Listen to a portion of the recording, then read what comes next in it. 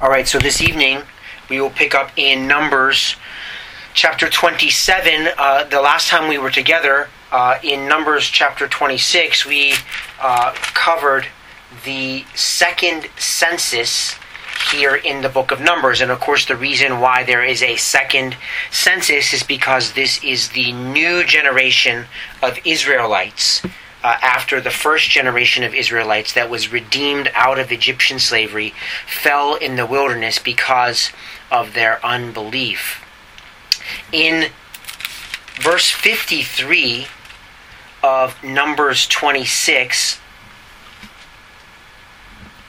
verse 52, the Lord spoke to Moses, Yahweh spoke to Moses, among these, that is, the tribes that have just been numbered, the land shall be divided for an inheritance according to the number of names.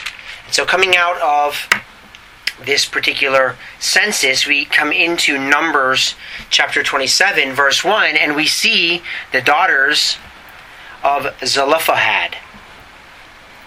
Verse 1, Then the daughters of Zelophehad, the son of Hepher, the son of Gilead, the son of Machir, the son of Manasseh, of the families of Manasseh, the son of Joseph, came near. And these are the names of his daughters, Mahlah, Noah, Hoglah, Milcah, and Tirzah. And they stood before Moses and before Eleazar the priest and before the leaders and all the congregation at the doorway of the tent of meeting, saying, Our father died in the wilderness, yet he was not among the company of those who gathered themselves together against the Lord Yahweh in the company of Korah. But he died in his own sin, and he had no sons. Why should the name of our father be withdrawn from among his family, because he had no son? Give us a possession among our father's brothers. And Moses brought their case before the Lord Yahweh. Then the Lord Yahweh spoke to Moses, saying, The daughters of Zelophehad are right in their statements. You shall surely give them a hereditary possession among their father's brothers, and you shall transfer the inheritance of their father to them. Further, you shall speak to the sons of Israel, saying, If a man dies and has no son, then you shall transfer his inheritance to his daughter. And if he has no daughter, then you shall give his inheritance to his brothers. And if he has no brothers, then you shall give his inheritance to his father's brothers. And if his father has no brothers, then you shall give his inheritance to his nearest relative in his own family, and he shall possess it. And it shall be a statutory ordinance to the sons of Israel, just as the Lord Yahweh commanded Moses. So we have here, coming out of the census and the statement that, of course, the land of Canaan eventually would be divided among the sons of Israel, the tribes of Israel, and the daughters of Zelophehad come, and they want to know what ought to be done for them or with them. Just as a couple of reference points, this issue of the daughters of Zelophehad will come up again in chapter 36, verse 8, and then the playing out of this particular statutory ordinance and the distribution of the land to the daughters of Zelophehad actually comes to fruition in Joshua chapter 17, verses 3 and 4, when in fact they do receive their father's inheritance. And so, of course, here they come to Moses and they make a plea, and the plea, of course, is in verse 3, that their father, Zelophehad, was not among the company of those who gathered themselves together against the Lord in the company of Korah. He died in his own sin. And so they make a plea. As part of their plea, they make a plea on behalf of their father who, although he fell in the wilderness, due to the unbelief of that generation, he was certainly not numbered among those who were in Korah's rebellion, which we previously saw. And he had no sons there at the end of verse 3. And of course we see that God is sovereign over these things. God, of course, could have chosen to give Zelophehad sons to whom to pass on the land that was his inheritance. God chooses to give daughters, in this particular case, 5 of them. And of course, this is for the purpose of this particular statutory ordinance. And of course, the Lord comes back to Moses, verse 6 and 7, And he says that you shall surely give them a hereditary possession among their father's brothers, and you shall transfer the inheritance of their father to them. And then in 8, 9, 10, and 11, you see further stipulations of this particular ordinance in the Mosaic Law. And in verse 11, it's very clear that this is identified as a statutory ordinance, a permanent ordinance among the Mosaic Law. Before we leave this very brief episode, I just want to point out something that is clearly implied, not just in this text, but in the fullness of the Mosaic Law. And that is the importance of personal property ownership in God's law. It's a very, very important part of God's law. There are prohibitions, of course, against moving markers for people's property. There are, of course, in the sabbatical year, property of indentured servants is returned to those servants. And, of course, in the Jubilee year as well, which is the 50th, every 50th year, those inheritances are returned to the people of Israel if they have been loaned out or taken as a possession by someone else in a different tribe. And so, just wanting to point out the importance of of personal property ownership in God's law. You will see it again and again. In verse 12, then the Lord Yahweh said to Moses, "Go up to this mountain of Abarim, and see the land which I have given to the sons of Israel. And when you have seen it, you too shall be gathered to your people, as Aaron your brother was. For in the wilderness of Zin, during the strife of the congregation, you rebelled against my command to treat me as holy before their eyes at the water. These are the waters of Meribah, of Kadesh, in the wilderness of Zin." Then Moses spoke to the Lord, saying, "May the Lord, the God of the spirits of all flesh, appoint a man over the congregation, who will go out and come in before them, and who will lead them out and bring them in, that the congregation of the Lord Yahweh may not be like sheep which have no shepherd." So the Lord said to Moses, "Take Joshua the son of Nun, a man in whom is the Spirit, and lay your hand on him, and have him stand before Eleazar the priest and before all the congregation, and commission him in their sight. And you shall put some of your authority on him, in order that all the congregation of the sons of Israel may obey him. Moreover, he shall stand before Eleazar the priest, who shall inquire for him by the judgment of the Urim before the Lord. At his command they shall go out, and at his command they shall come in, both he and the sons of Israel with him, even all the congregation." And Moses did just as the Lord commanded him, and he took Joshua and set him before Eleazar the priest, and before all the congregation. Then he laid his hands on him and commissioned him, just as the Lord Yahweh had spoken through Moses. So here we see preparation for Moses and his dying. But before he dies, he is granted the opportunity to go up on top of a mountain. Again, we're just on the east side of the Jordan River.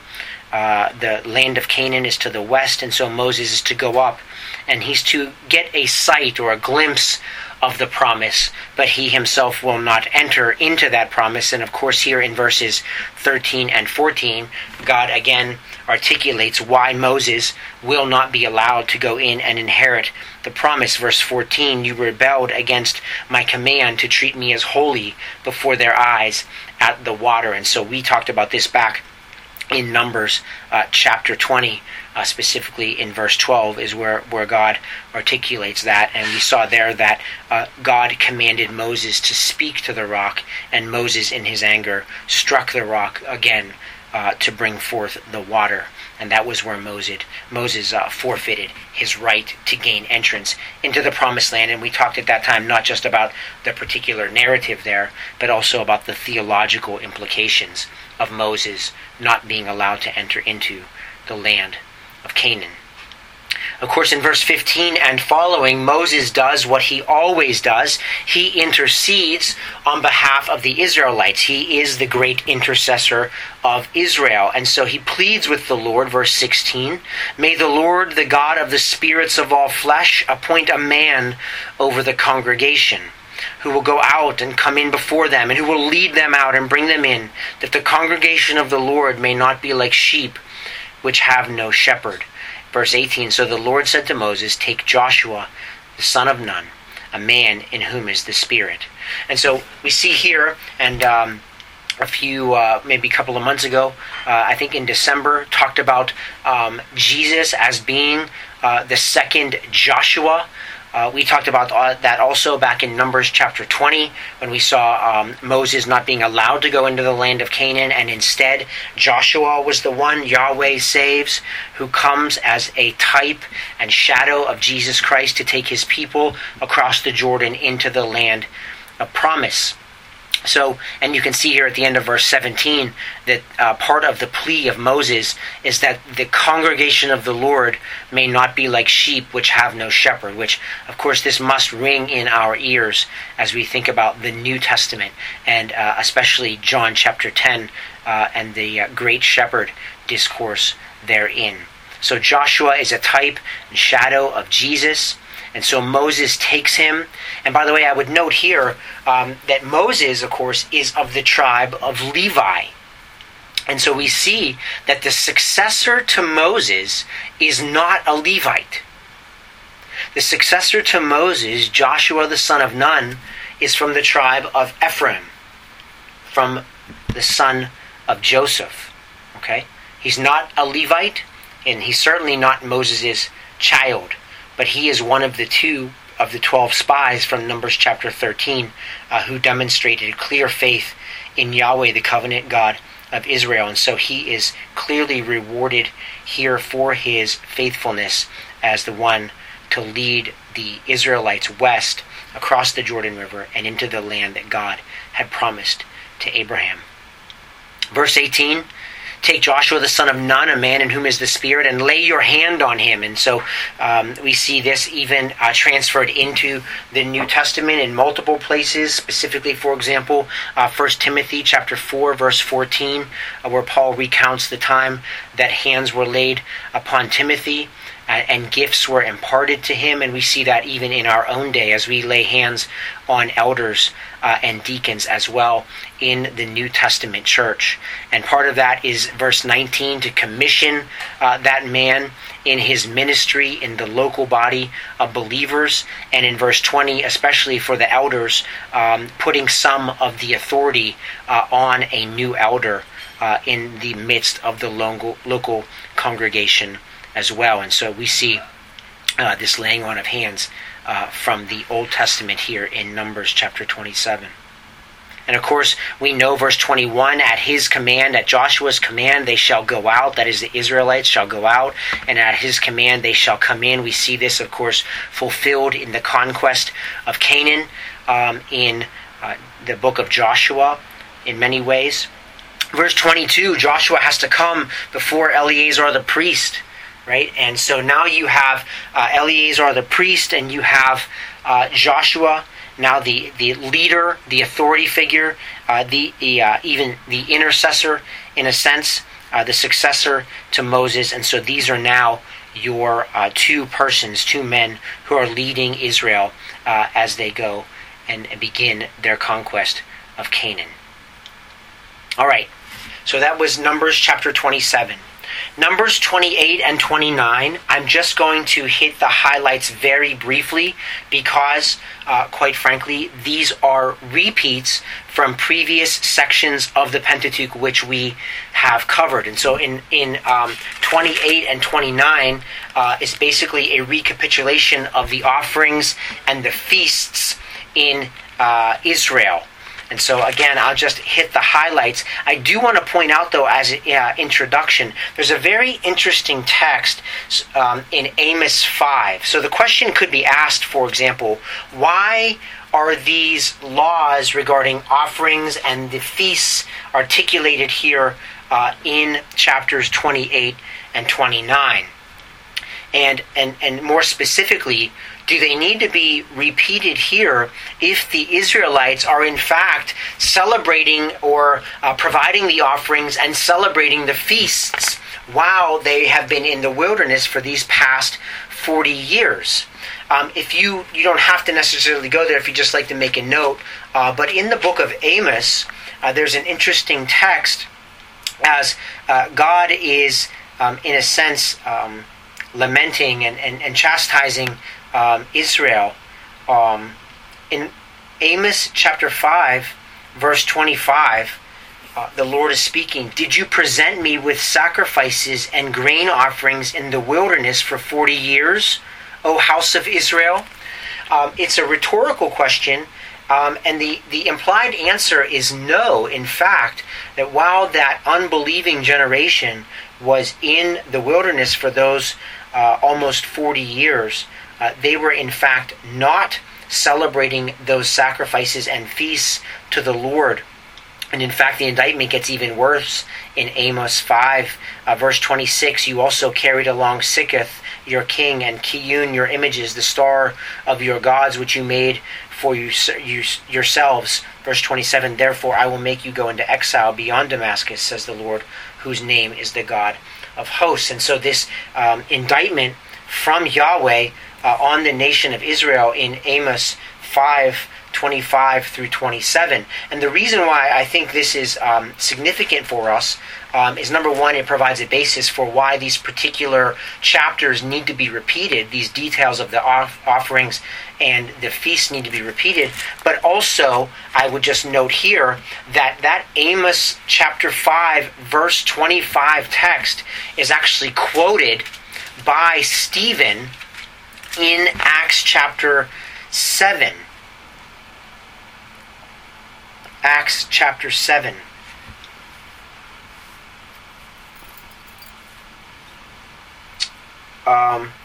Verse 42, as Stephen is indicting the Jewish religious leadership of his day. I'll pick up in verse 41. And at that time, he's talking about the Israelites in Egypt. And at that time, they made a calf and brought a sacrifice to the idol and were rejoicing in the works of their hands. That's, of course, Exodus chapter 32. Verse 42 of Acts 7. But God turned away and delivered them up to serve the host of heaven, as it is written in the book of the prophets. It was not to me that you offered victims and sacrifices 40 years in the wilderness, was it, O house of Israel? You also took along the tabernacle of Moloch and the star of the god Rumpha, the images which you made to worship them. I will also remove you to beyond Babylon. And so we see in Acts chapter 7 verses 42 and 43, we see Amos chapter 5 verses 26 and 27. And so I say all that to say this. We have this recapitulation, these two chapters, the laws for offerings and the retelling of the three feasts of Israel, because it seems as though the Israelites, the unbelieving Israelites in the wilderness, were not in fact carrying out these offerings and feasts which were given to them all the way back as part of the Mosaic Law and the Book of the Covenant in Exodus 20 through 23. So, Numbers chapter 28. There's a warning here in verse 2 from the Lord. Command the sons of Israel and say to them, you shall be careful to present my offering, my food for my offerings, by fire of a soothing aroma to me at their appointed time. And so this is also a reminder even as the Israelites move west into Canaan, and they are in the midst of the conquest and even war against those Canaanites who are still in the land. This is a reminder that God expects them to worship even in the midst of the conquest. And so as we move down here through chapter 28, in verse 3 and following, there's a summary of the offering by fire which you shall offer to the Lord. It was verse 6, it's a continual burnt offering which was ordained at Mount Sinai, specifically Exodus chapter 29, beginning in verse 38. In verse 9 of Numbers 28, there's the Sabbath day offering. In verse 11, there's the new moon offering at the beginning of each of your months, and that is detailed there, which we have already seen. In verse 16 of Numbers 28, there's a beginning of the articulation of the three feasts. So the first feast, verse 16, the 14th day of the first month shall be the Lord's Passover. Of course, that is derived from the narrative in Exodus chapter 12. And again, I would also refer you here, we spent an entire session in Leviticus chapter 23 talking about the offerings and the feasts of Israel and what they pointed to, especially in their fulfillment in the new covenant. So that was verses 16 and following in Numbers chapter 28, the feast of Passover. In verse 26 of Numbers 28 and following, you have the feast of the first fruits, which is also known as Pentecost. And then in chapter 29, verse 1, you have in the 7th month, on the first day of the month, this is the beginning of the ingathering, and there's a feast of trumpets there in Numbers 29, beginning in verse 1. Down in Numbers 29, verse 7, you have the Day of Atonement, which takes place on the 10th day of the 7th month, and it's also known as Yom Kippur. And you can also not only see that in Leviticus chapter 23, but you can see that in Leviticus 16 as well. We made a big deal about the Day of Atonement in Leviticus chapter 16 as the high point not only of the book of Leviticus, but also of the entire Pentateuch itself. We called Leviticus 16 the peak of the Pentateuch. And so there's 5 verses here in Numbers 29 talking about the Day of Atonement. In verse 12 of Numbers 29, you have the 15th day of the 7th month, which is the beginning of the Feast of Tabernacles. And for most of the rest of Numbers 29, you have the details of the offerings that are to be provided during the Feast of Tabernacles, also known as the Feast of Booths. And so that is a whirlwind tour of Numbers 28 and 29. Again, just simply a recapitulation of some things that we've already seen on our way through the Pentateuch. In verse 39 of Numbers 29, we read this: You shall present these to the Lord at your appointed times, besides your vow offerings and your free will offerings, for your burnt offerings and for your grain offerings and for your libations and for your peace offerings.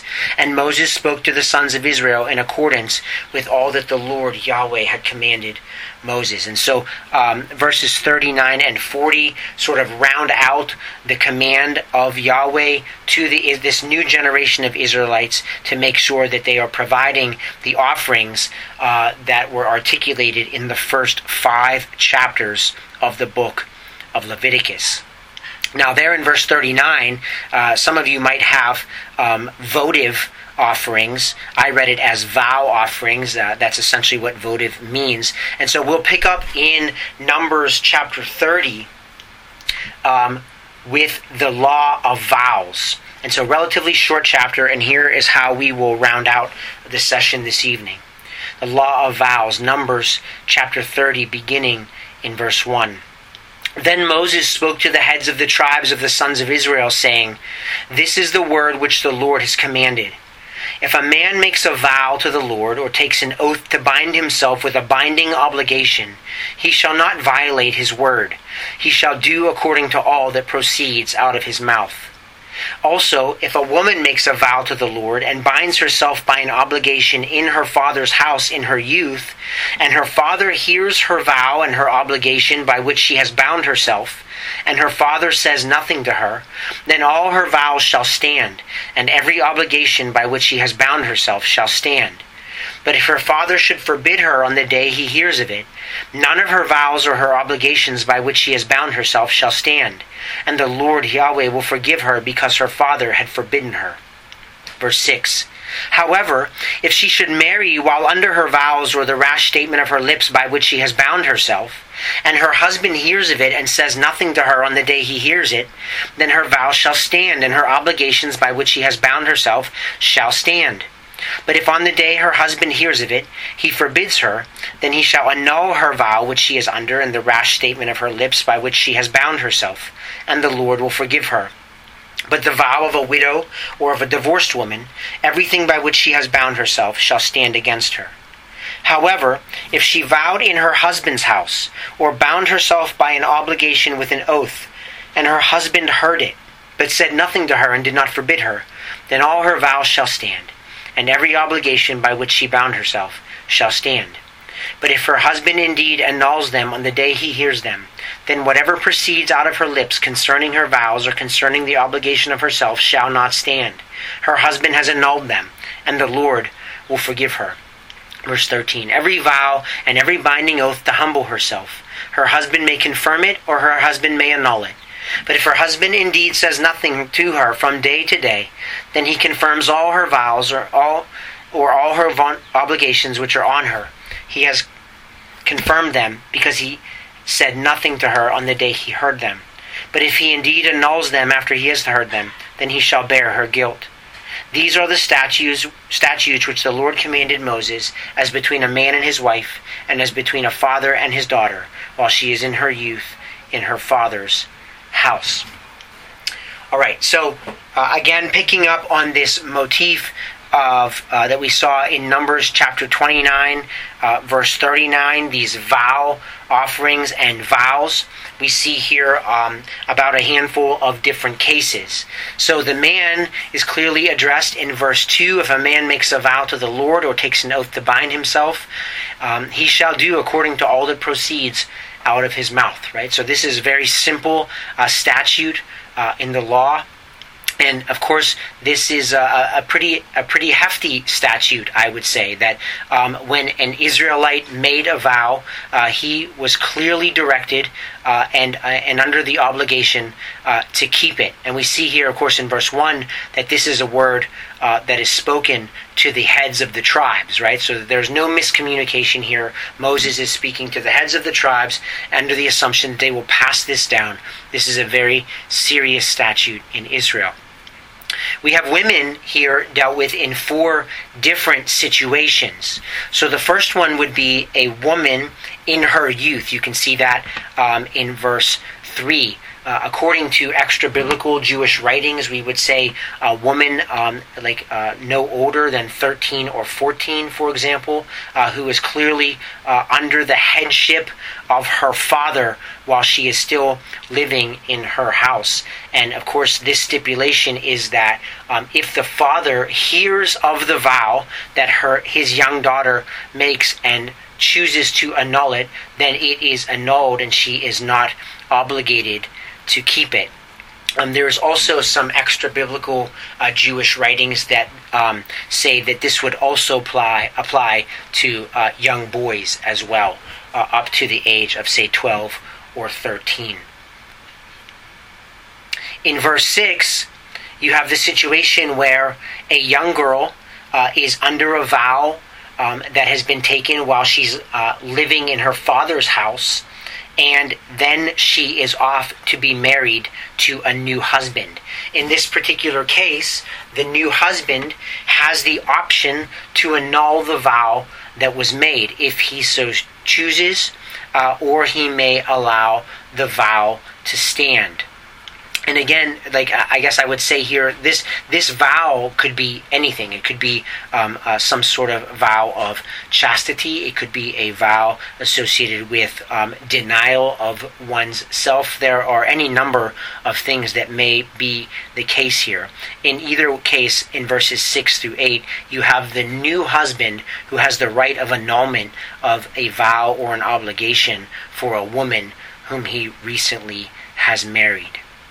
Verse 9, this is the vow of a widow or of a divorced woman, and everything by which she has bound herself shall stand against her. Obviously, this is a woman who is not a young woman and not currently under the headship of a husband.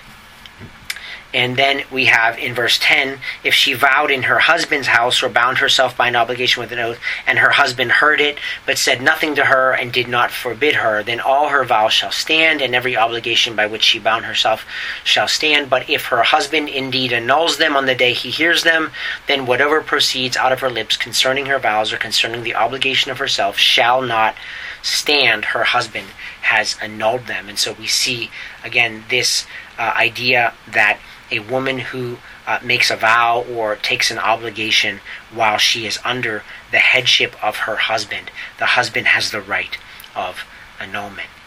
And so I guess at the end of the day, what's going on here in Numbers chapter 30, what we see most clearly is we see this idea of headship, which also carries forward into the New Covenant and into the New Testament.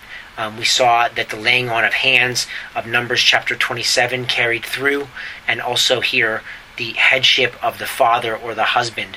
And we know that the clearest text in that regard in the New Testament would be Ephesians chapter 5, verses 22 through the end of the chapter, where it says very clearly in verse 23 that the husband is the head of the wife. And so there's a sense in which we see here in Numbers chapter 30 that it is really truly the husband who has the full responsibility of any of the vows or obligations that are taken in his household, right? So this is not about having authority over as much as it is about a husband or a father having the responsibility to run and to, I would say, govern his household in the way that he sees fit. And of course, other people could draw conclusions and paint with very broad brushes here about differences between men and women. I choose not to do that and rather simply see here an affirmation of a father or a husband's headship in the household. And of course, we also know, even from 1 Timothy chapter 2, as we see the responsibility of men even in the church, that is tied all the way back to Eden and the deception of the woman. And so this is very important to understand. It is a concept that flows to us not just through the Old Testament but into the New Testament as well. And so we see here in Numbers chapter 30 the law associated with vows which are taken in households by men and women. All right, so next time when we will pick up in Numbers chapter 31, and we will see how the conquest continues. I would just remind you that I made the case that the conquest of the land that God had promised to Abraham actually began in Numbers chapter 21, and that conquest will continue next time as we see the Israelites and the slaughter of Midian.